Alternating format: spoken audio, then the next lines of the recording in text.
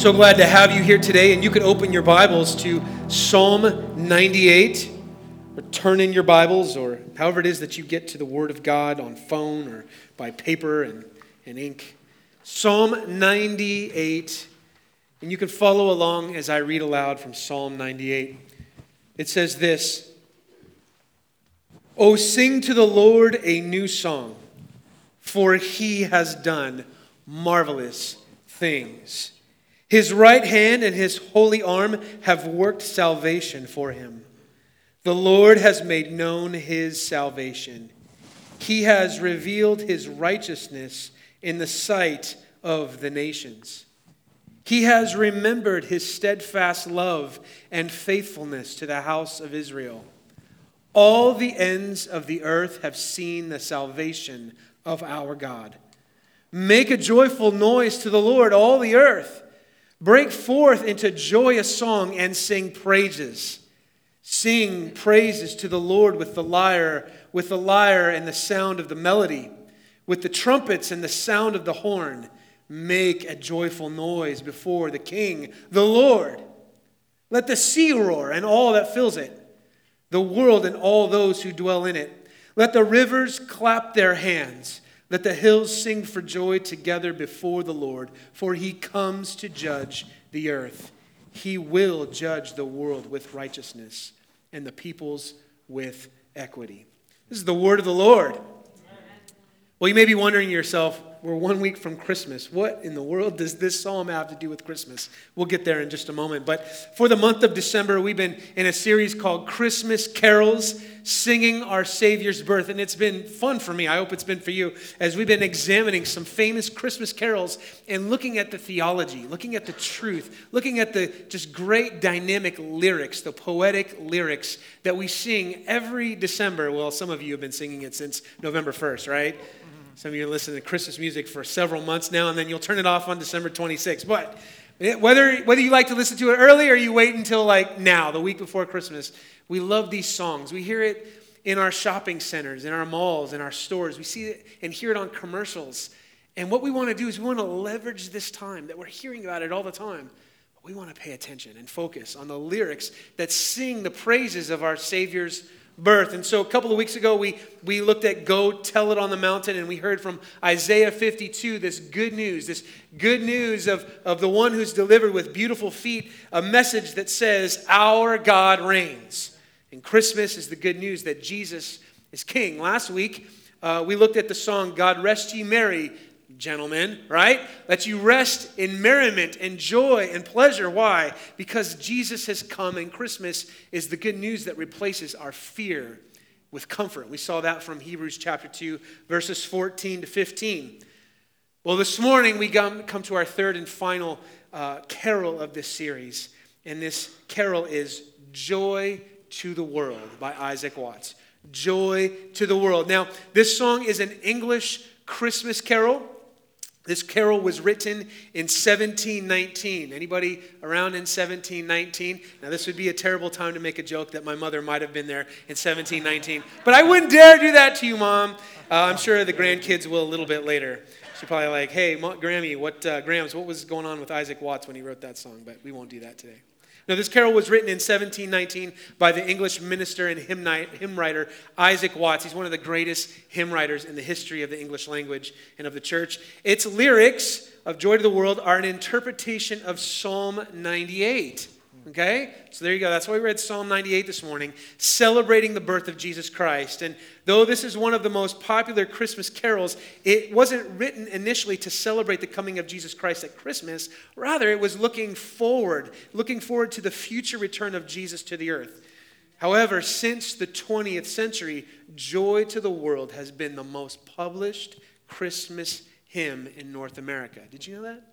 Now, that's some trivia that you could take to your Christmas table here this next weekend. What's the most popular Christmas carol of the 20th century? Joy to the World. And so I'm going to pause now, as we've been doing the last couple of weeks, and we're going to have some helpers come up. Not just singers, but we've got some instruments here today, and we're going to sing Joy to the World. Take it away, Pastor Hank. You bet. Why don't we stand, church? You guys look so comfortable.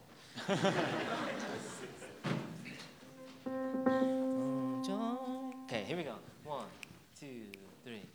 Joy to the world, the Lord is come. Let earth receive her King. Let every heart prepare him, and heaven and nature sing, and heaven and nature sing, and heaven and nature sing. Joy to the earth, the Savior reigns. Let men their songs employ, while fields and floods, rocks, hills, and plains repeat the sounding joy, repeat the sounding joy, repeat the sounding joy. No more lessons and sorrows grow, nor thorns infest the ground.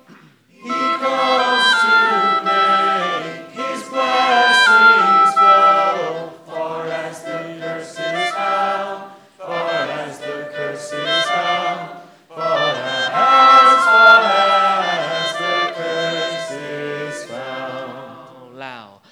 He rules the world with truth and grace, and makes the nations prove the glories of his righteousness, and wonders of his love, and wonders of his love, and wonders of his love. Give yourself a hand. Please be seated. Thank you. Now that was an oboe and a flute, correct? Boy, it really classed up the place. Thanks, Pastor Hang, for inviting them to come. Boy, that was great. Joy to the world, the Lord is come. And as we're going to take a look here for a few minutes at Psalm 98, I want to introduce our big idea to you this morning. It's this: Christmas is the shout of joy to a world of sorrow. Christmas is the shout of joy to a world of sorrow. But what is joy? What is that? How do we define something that is somewhat ambiguous and abstract? Well, joy can be defined, according to the Bible even, as a feeling, an action. It's a state of well-being. It's happiness. Joy is gladness of heart. Now, joy can come from many different sources and circumstances, but we see that kind of joy, it can come and it can go, it can ebb and flow based upon our circumstances. However, the joy that comes from God is received by faith. And it's a joy that soars above our temporary circumstances. It finds its source in the unchanging character of God. See, the kind of joy that comes from Him is not sourced in our circumstances. It's sourced in the character of God. This joy looks at who God is. It focuses on what He's done. It's constantly considering what He will do in love and what He has done out of the goodness of His heart for His people. And so, when we say that Christmas is the shout of joy to a world of sorrow, we're saying that this joy comes from God and is focused on God. But why does joy seem so fragile? Why does joy sometimes seem so distant? Maybe you came through our doors today and you felt like the last thing I feel today is joy. My week has been really hard. My month has been really hard. 2022 has put me through the ringer. And in case you didn't know this, we're still dealing with COVID and all the effects of it, right? Well, why would we have joy? It seems so fleeting. God didn't create the world this way for us to be grasping, constantly reaching for joy. You see, Genesis 1-2, it describes a world full of joy. Everything that God made was good. And the people he created, the man and the woman, Adam and Eve, he called this creation of humanity very good, right? But Genesis 3 tells us how perfect and unending joy was stripped from our world. See, the man and woman, they sinned against God by rejecting him as their source of joy. The serpent, the devil, who we looked at him a little bit last week, he tempted Adam and Eve, and they believed the lie that they could pursue their own joy apart from God. And in Genesis chapter 3, verses 16 to 17, we see a picture of a world that would be under God's curse. One of the greatest joys in all the world, the birth of a child, would now become extremely painful for women. And not just pain, there would also now be conflict between people. Conflict between husbands and wives, parents and children, brothers and sisters, between friends, neighbors, nations, and kingdoms. Conflict. And then there's work which was supposed to be a joyful demonstration of human flourishing. It would now become really, really difficult. The ground that brings forth nourishing fruit would also bring thorns and weeds. The work of humanity would now be hard. We then had to make bread by the sweat of our faces, these verses say, because of the hard labor that it would take. And the ultimate sign of the curse of sin in this world would come at the end of our hard lives of childbearing, at the end of conflict, at the end of pain and toil. What do we get at the end of this life? The great curse would come as we breathed our final breath and returned to the ground from which we came. Where's the joy? Where's your joy? That joy may be the last thing that's on your mind as you would describe your emotional state today. But friends, I want to bring us back to our big idea that we're going to see now from Psalm 98. It's this: Christmas is the shout of joy to a world of sorrow. Christmas is the declaration of joy rooted in the character of God, declared to a world of sadness and pain and conflict. Christmas is the shout of joy to a world of sorrow. Let's take a look at this. Psalm 98, verses 1 through 3. And our first point here today is this: we shout joyfully because of God's love. We shout joyfully because of God's love. Right there in the very first verse, it says, we're going to sing a new song to the Lord. A new song that fits a new occasion because the Lord has done what only He can do. He has performed miracles to deliver His people. Now, we've seen this before in Scripture. We've seen songs that are sung when God delivers His people. We see Noah give a sacrifice of praise to God when he emerges from the ark and puts his feet on dry ground, being spared from the flood that covered the earth in Genesis 6. We also see Joseph, who's spared and delivered by God as he's betrayed by his own family members, and God causes him to ascend to the second place in all the kingdom of Egypt. And we see God's people singing songs of joy as they emerge from Egypt through the Exodus, delivered under the leadership of Moses. They sing songs of joy. But in verse 1 of Psalm 98, this is a new song. It's a new song of joy for a new day of deliverance. These verses say that, verse 1 says that His right hand and His holy arm have worked salvation for him. Now this word here, this salvation, it conveys the idea of victory,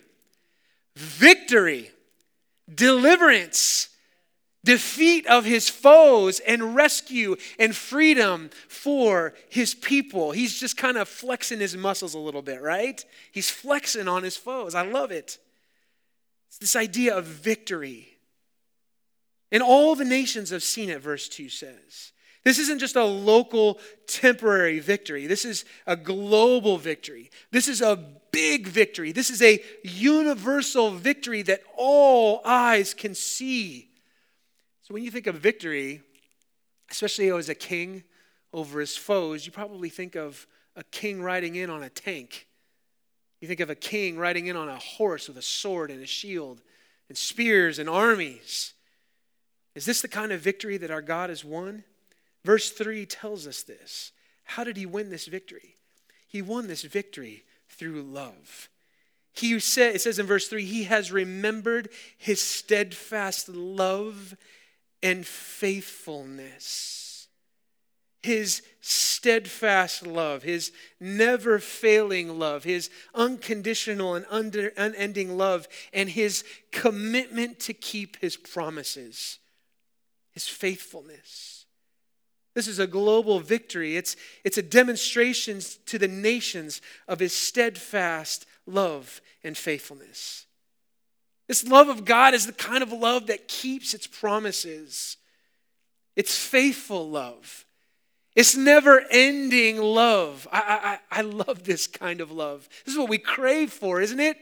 Someone to love us and knowing that no matter what happens, that person is going to continue to love me. This is what we see in the promise-keeping, steadfast, faithful, loving God.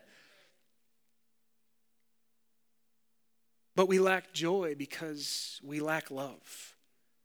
Our love is fickle. Our love is kind of flimsy, right?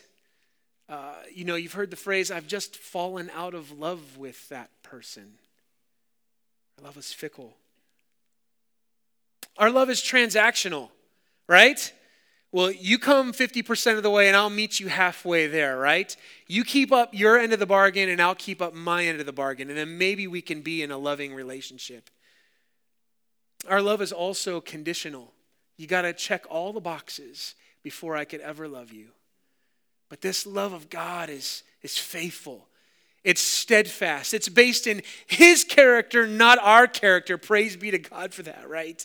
Not many of us are lovely, right? But he is loving. He's loving. The psalm writer here in Psalm 98 sings a new song of joy because God has flexed his muscles of strength and deliverance of his people. But his arm isn't violent, it's loving. It's faithful. He shows up in power to keep his promises to Israel and to all of humanity. Friend, this love is extended to you. This love is extended to me, to us. It's global. And the psalm writer is saying this is a number one hit. All the nations have heard about it. It's the number one hit song on the music charts. It's a song of love, and that love brings us joy. Joy to the world. Now, we've seen a lot of love songs hit number one on the charts. I want to highlight one for you here today. Whitney Houston, I Will Always Love You. Right? And there she is, that beautiful scene where that beat comes back, and there she is in the snow, right? I think maybe the greatest female pop singer of all time. She was amazing. Whitney Houston, I Will Always Love You. Now, this song was originally written in 1973 by Dolly Parton. Did you know that? I didn't know that. I had to learn that. But Whitney recorded a soul ballad arrangement for it in 1992. It was number one for a record-breaking 14 weeks. It became a diamond single. And with over 20 million copies of the single sold, it became the best-selling single of all time by a female solo artist. That's a mouthful. Wow. She won the Grammy Award for the Record of the Year in 1994 for it. It's about a breakup, but it's a confession that no matter where life takes you, I will always love you. There we go, right? I mean, come on now. If you've not sung that in the shower, something's wrong with you, right? Just don't sing it to yourself in the mirror. That's a little weird. But in verse 2, she sings, I hope life treats you kind, and I hope you have all you've dreamed of, and I'm wishing you joy and happiness, but above all this, I wish you love. And it's really as she's saying goodbye. I will always love you. This is the best we can do, friends, in a world of sorrow. You know, there's no promise of tomorrow with you and me. I hope that I can always love you, but I don't know that I can trust in the same for you toward me. There's no guarantees except a hope of faithful, never-ending, promise-keeping love. Psalm 98 is so much greater. It's a song of true joy, the steadfast love of God and his faithfulness. Christmas is the shout of joy to a world of sorrow. And God can do much better than even the great Whitney Houston. And he says, I will always love you. We shout joyfully because of God's love. And I'm going to ask you to do it right now together. I want to obey the psalm. The psalm says make a joyful sound. Hey, listen, it doesn't have to be a beautiful sound. Make a joyful noise, right? So together we're going to say, our God loves us, okay? 1, 2, 3. Our God loves us. Praise be to God. A shout of joy to a world of sorrow. Your God loves you. He loves you. He loves you. But we don't just shout joyfully because of his love. Point number 2 from this psalm is this. We shout joyfully because of God's reign. We shout joyfully because of God's reign. R-E-I-G-N. In California, we shouted joyfully because of R-A-I-N, right? But no, because of his reign, his kingdom. Verse 4 says, make a joyful noise. Break forth into joyous song. It's this idea that the psalm writer can't contain himself. I'm full of so much joy. It's just busting out, and I've got to sing praises to this king. And then in verses 5 through 6, we see all the instruments fitting of a king in victory. We see the lyre, and we see the melody. We see trumpets, and we see the horn. And they're all brought together in this beautiful orchestra, this symphony of praise to our great king and our great God, because he is the victor, and he reigns. He reigns. A real king. You don't vote this king in, and you can't vote this king out. Praise be to God. No, he reigns because he's the creator of all the universe. He knows every heart. He sees all. He knows all, and he loves his people. There isn't a better king in all the earth, friends. This is no dictator. This is no despot.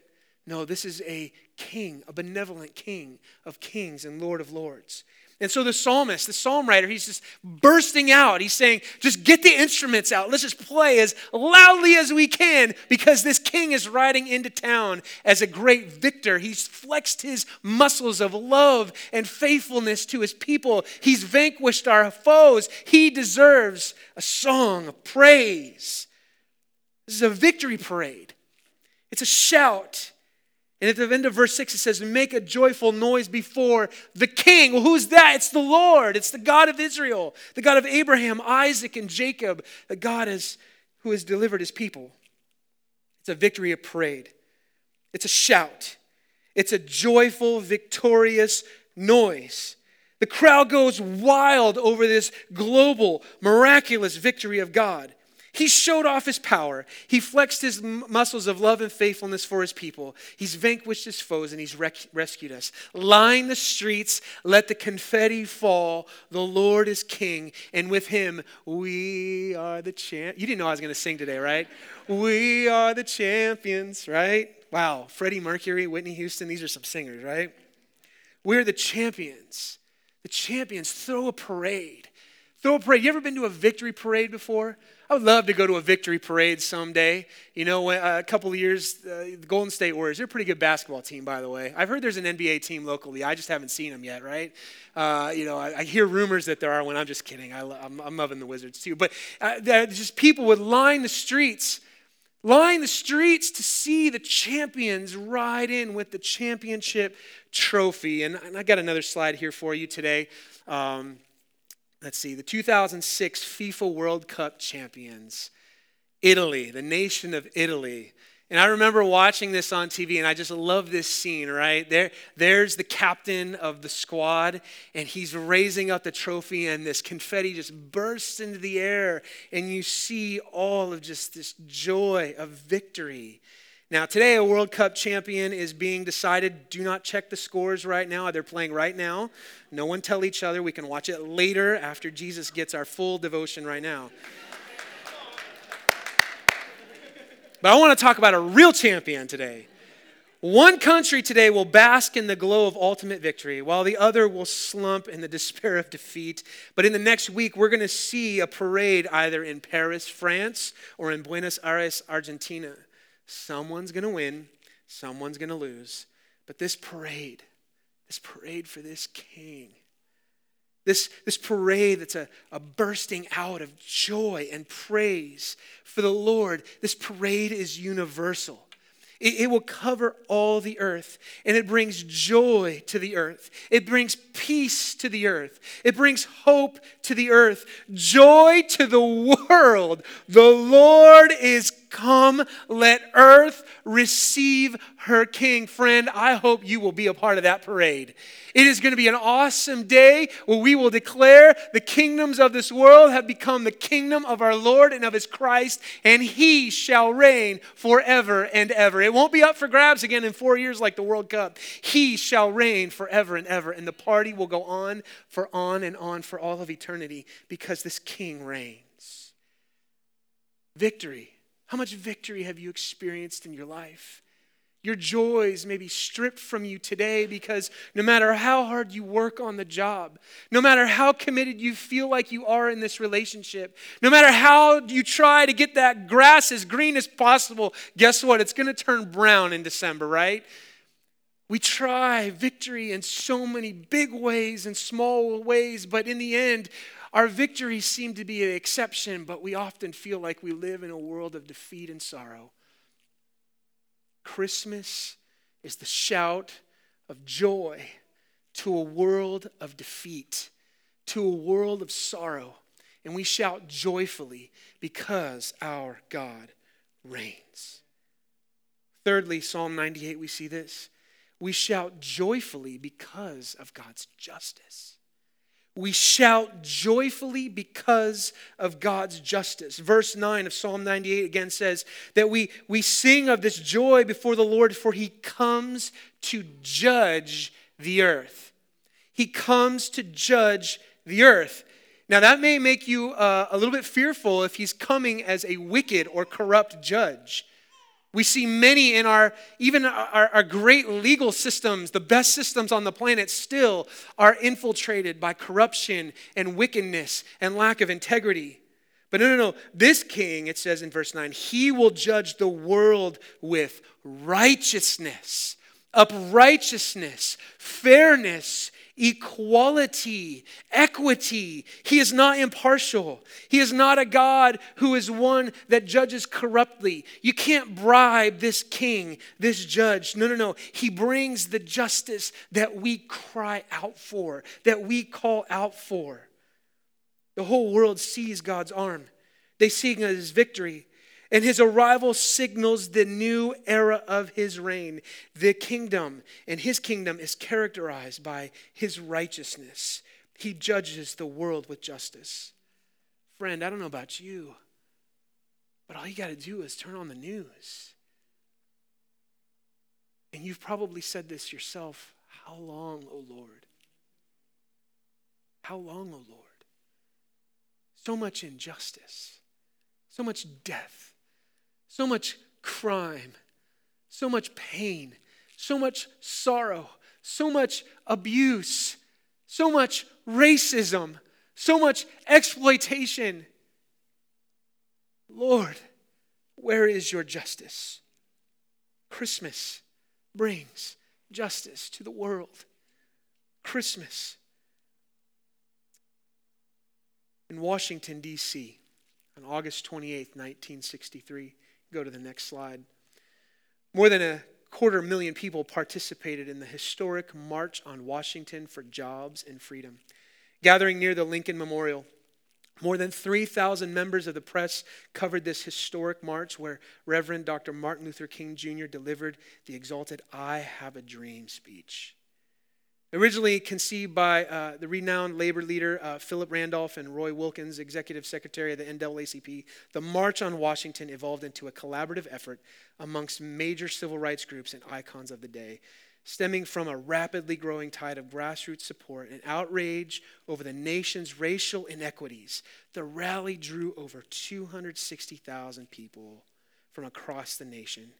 It's celebrated as one of the greatest, if not the greatest, speech of the 20th century, Dr. King's celebrated speech, "I have a dream." This was carried by television stations all across the country. This march was one of the largest political rallies for human rights in the United States history, and this march is credited with helping to pass the Civil Rights Act of 1964. I have a dream.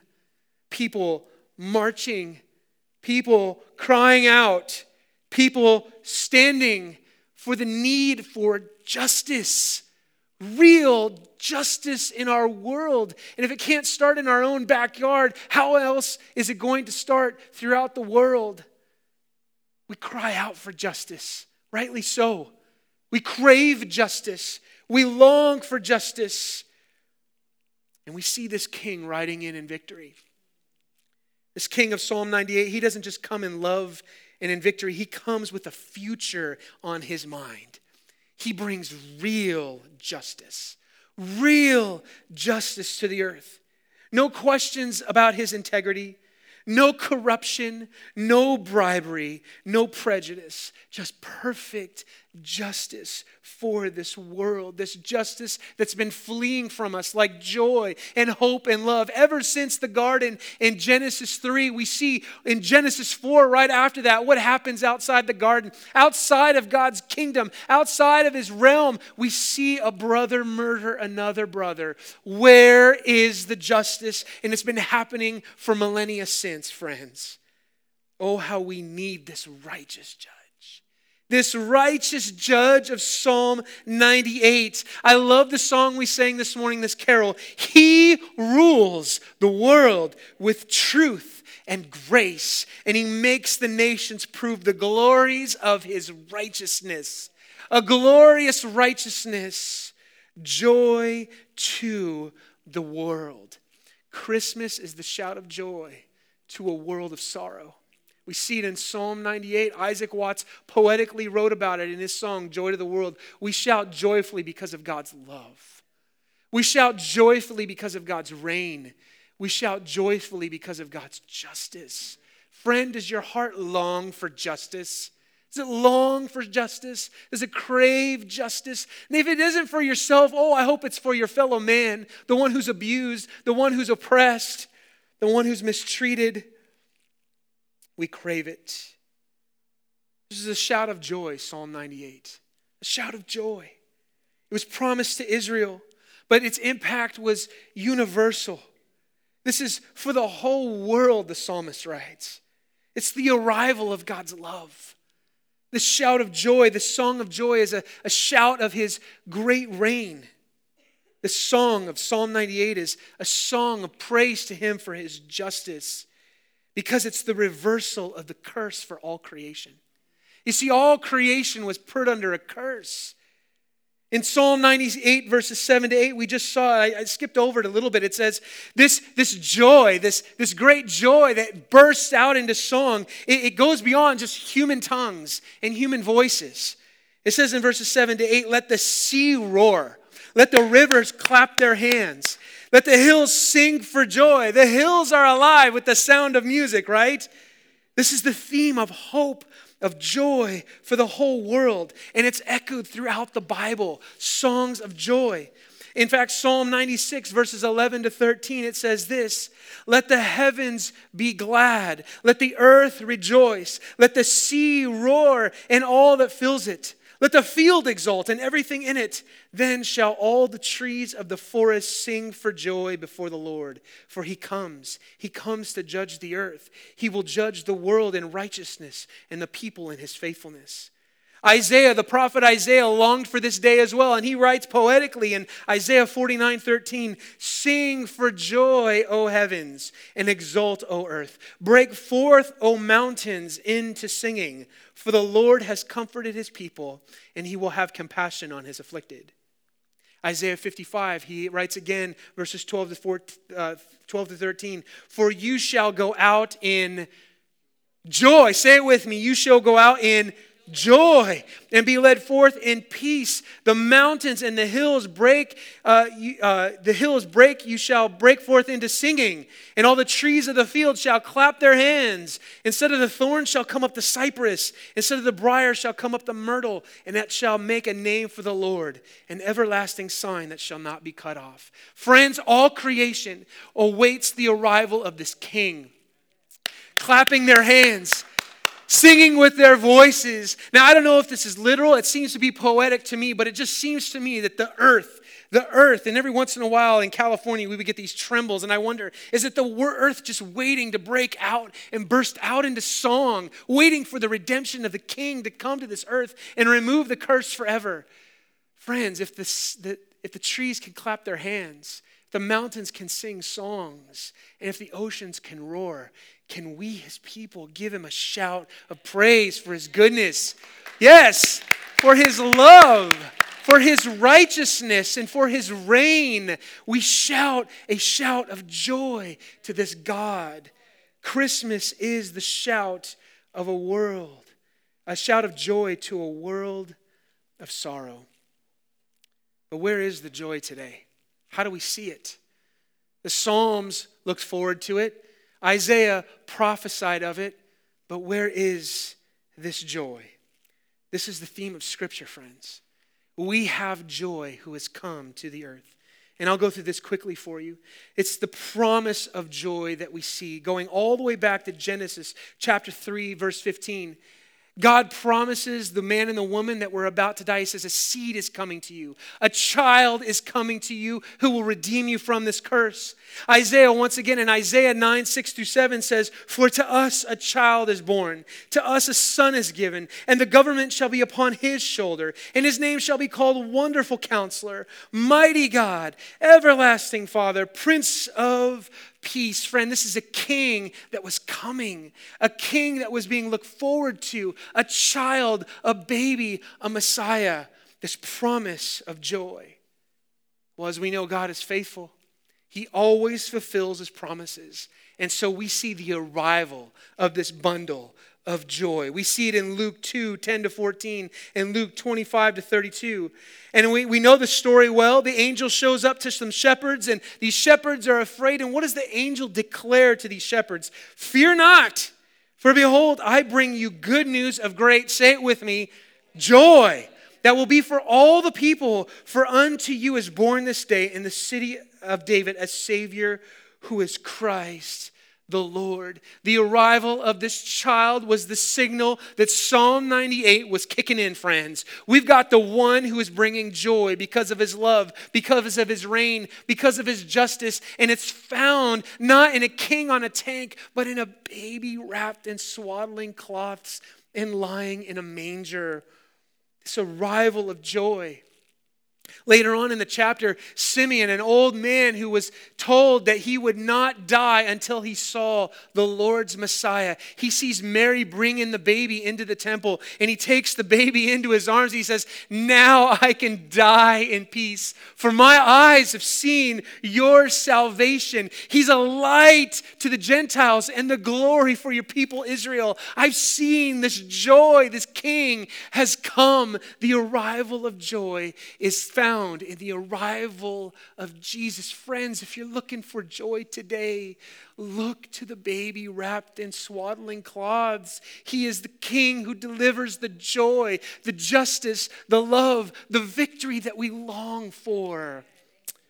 Not only that, we have the hope of joy. You see, Jesus came once and he's coming back again. You see, he didn't come conquering violently. No, he allowed violence to be done to himself. He died on a cross for the sins of you and of me and of us and of the world. And he rose victoriously from the grave. Why? So that you and I can have joy. Joy to the world. Friends, he ascended to heaven and he's coming back again. Peter says this, we wait for the second coming of this Messiah, not as a baby wrapped in swaddling cloths lying in a manger, but as a victorious king riding on a white horse. He is coming back, friends. He is coming back, this King Jesus. And this is the future hope for those of us who wait and look to the past and are waiting and looking to the future. Revelation 21, 1-5. Then I saw a new heaven and a new earth. For the first heaven and first earth passed away, and the sea was no more. And I saw the holy city, New Jerusalem, coming down out of heaven from God, prepared as a bride adorned for her husband.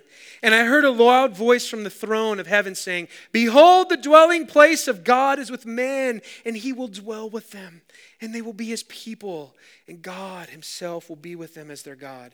He will wipe away every tear from their eyes. Death shall be no more. Neither shall there be any mourning, nor crying, nor pain, for the former things have passed away. And he who was seated on the throne said, behold, I am making all things new. Joy to the world, the Lord is come.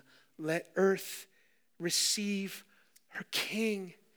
Joy to the world, friends.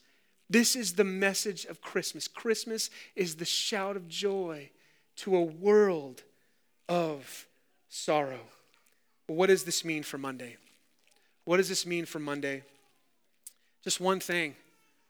Just one thing. And the song that we sang says it. There's only one way to respond. Joy to the world, the Lord has come. Let earth receive her King. And what does it say next? Let every heart prepare him room. Let every heart prepare him room. That's what we like to say around here. What does it mean for Monday? How does this impact my life today? It sounds like this joy, this victory, this reign, this love. It's universal, but friend, I'm telling you, there's something about this King. He's not going to force himself on you. No, what he's going to do is saying, will you open your heart to me? Will you prepare any room in your heart for me? I hope you've prepared room in your heart for Jesus. Now, as we get ready for the holidays, you may be traveling somewhere to go visit family or friends or a long-lost neighbor that you're going to visit, right? Maybe you've got family that are coming to visit you, but it would be really unloving if you went all this way, if you got on an airplane and traveled all the way across the country and you showed up and you found out that your host didn't prepare any room for you to stay, right? They said, oh, I forgot you were coming, or I didn't think you really meant it, or hey, you could just sleep on the floor, or maybe I could just find you a hotel. It wouldn't feel very loving. And the same is reverse. If you had a family member coming and you didn't prepare any room for them, how could you show and demonstrate your love for them? Friend, this Christmas, what we do with this King is that we prepare room in our hearts for him. Some of you may have him in the living room of your heart, but there are places, rooms that you've closed off to him. Areas of your life where you say, well, that's off limits to you, Jesus. Oh, friend, that is no path to joy. That's a path to despair. That's a path to sorrow. How is the Lord inviting you this Christmas to open up your heart and prepare room for him? Now, you may have walked in here today and said, you know what, I am just here to try and gain something to get me through this season. You're one of those that we sometimes see at Christmas time or we see at Easter, and we're so glad that you're here. Please don't be ashamed that you've showed up once over the last 6 months. We're glad that you're here. But I want to tell you, Christmas is more than a season. It's an event of the arrival of the King. Christmas is the good news of joy to a world of sorrow. And if you've been living in sorrow today, I want to ask you, will you open up your heart to this King who is Jesus?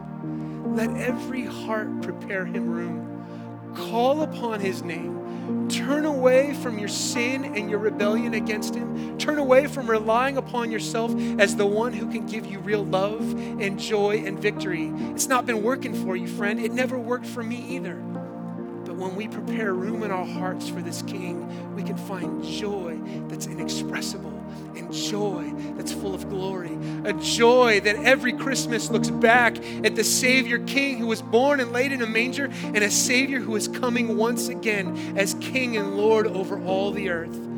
Joy to the world, the Lord is come.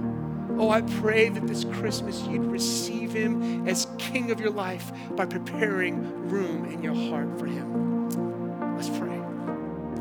Our Father in heaven, we thank you so much that the King has come. The King has come and he's defeated a death blow to our greatest enemy, to Satan, to sin, to death, through coming and being born and being laid in a manger. But more than that, by growing up and living in this world and being hung on a cross for our sins.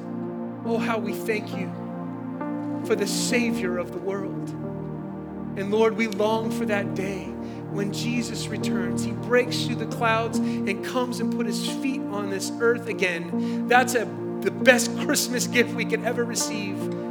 The reception of this King who brings real love that we long for. Real victory that eludes us. Real justice that we crave. We look to Jesus, King Jesus, I pray that you would allow us to prepare room in our hearts for this King during this season. Lord, if there's anyone here that's never, ever received this King as the Lord of their hearts, oh, I pray that they would bow in submission today, that you would break them down so that you could build them up again, so that they can experience the real joy to the world that overcomes their sorrows for the first time. Oh, that they call upon your name, Lord Jesus, by faith. Please do that work in our hearts this Christmas season, that we would go as we get onto freeways and trains and buses and airplanes, that we would go with that message, the shout of praise that tells our friends that the King has come and there is joy to the world. Joy to the world. And we pray all this in the mighty name of Jesus our King. Amen.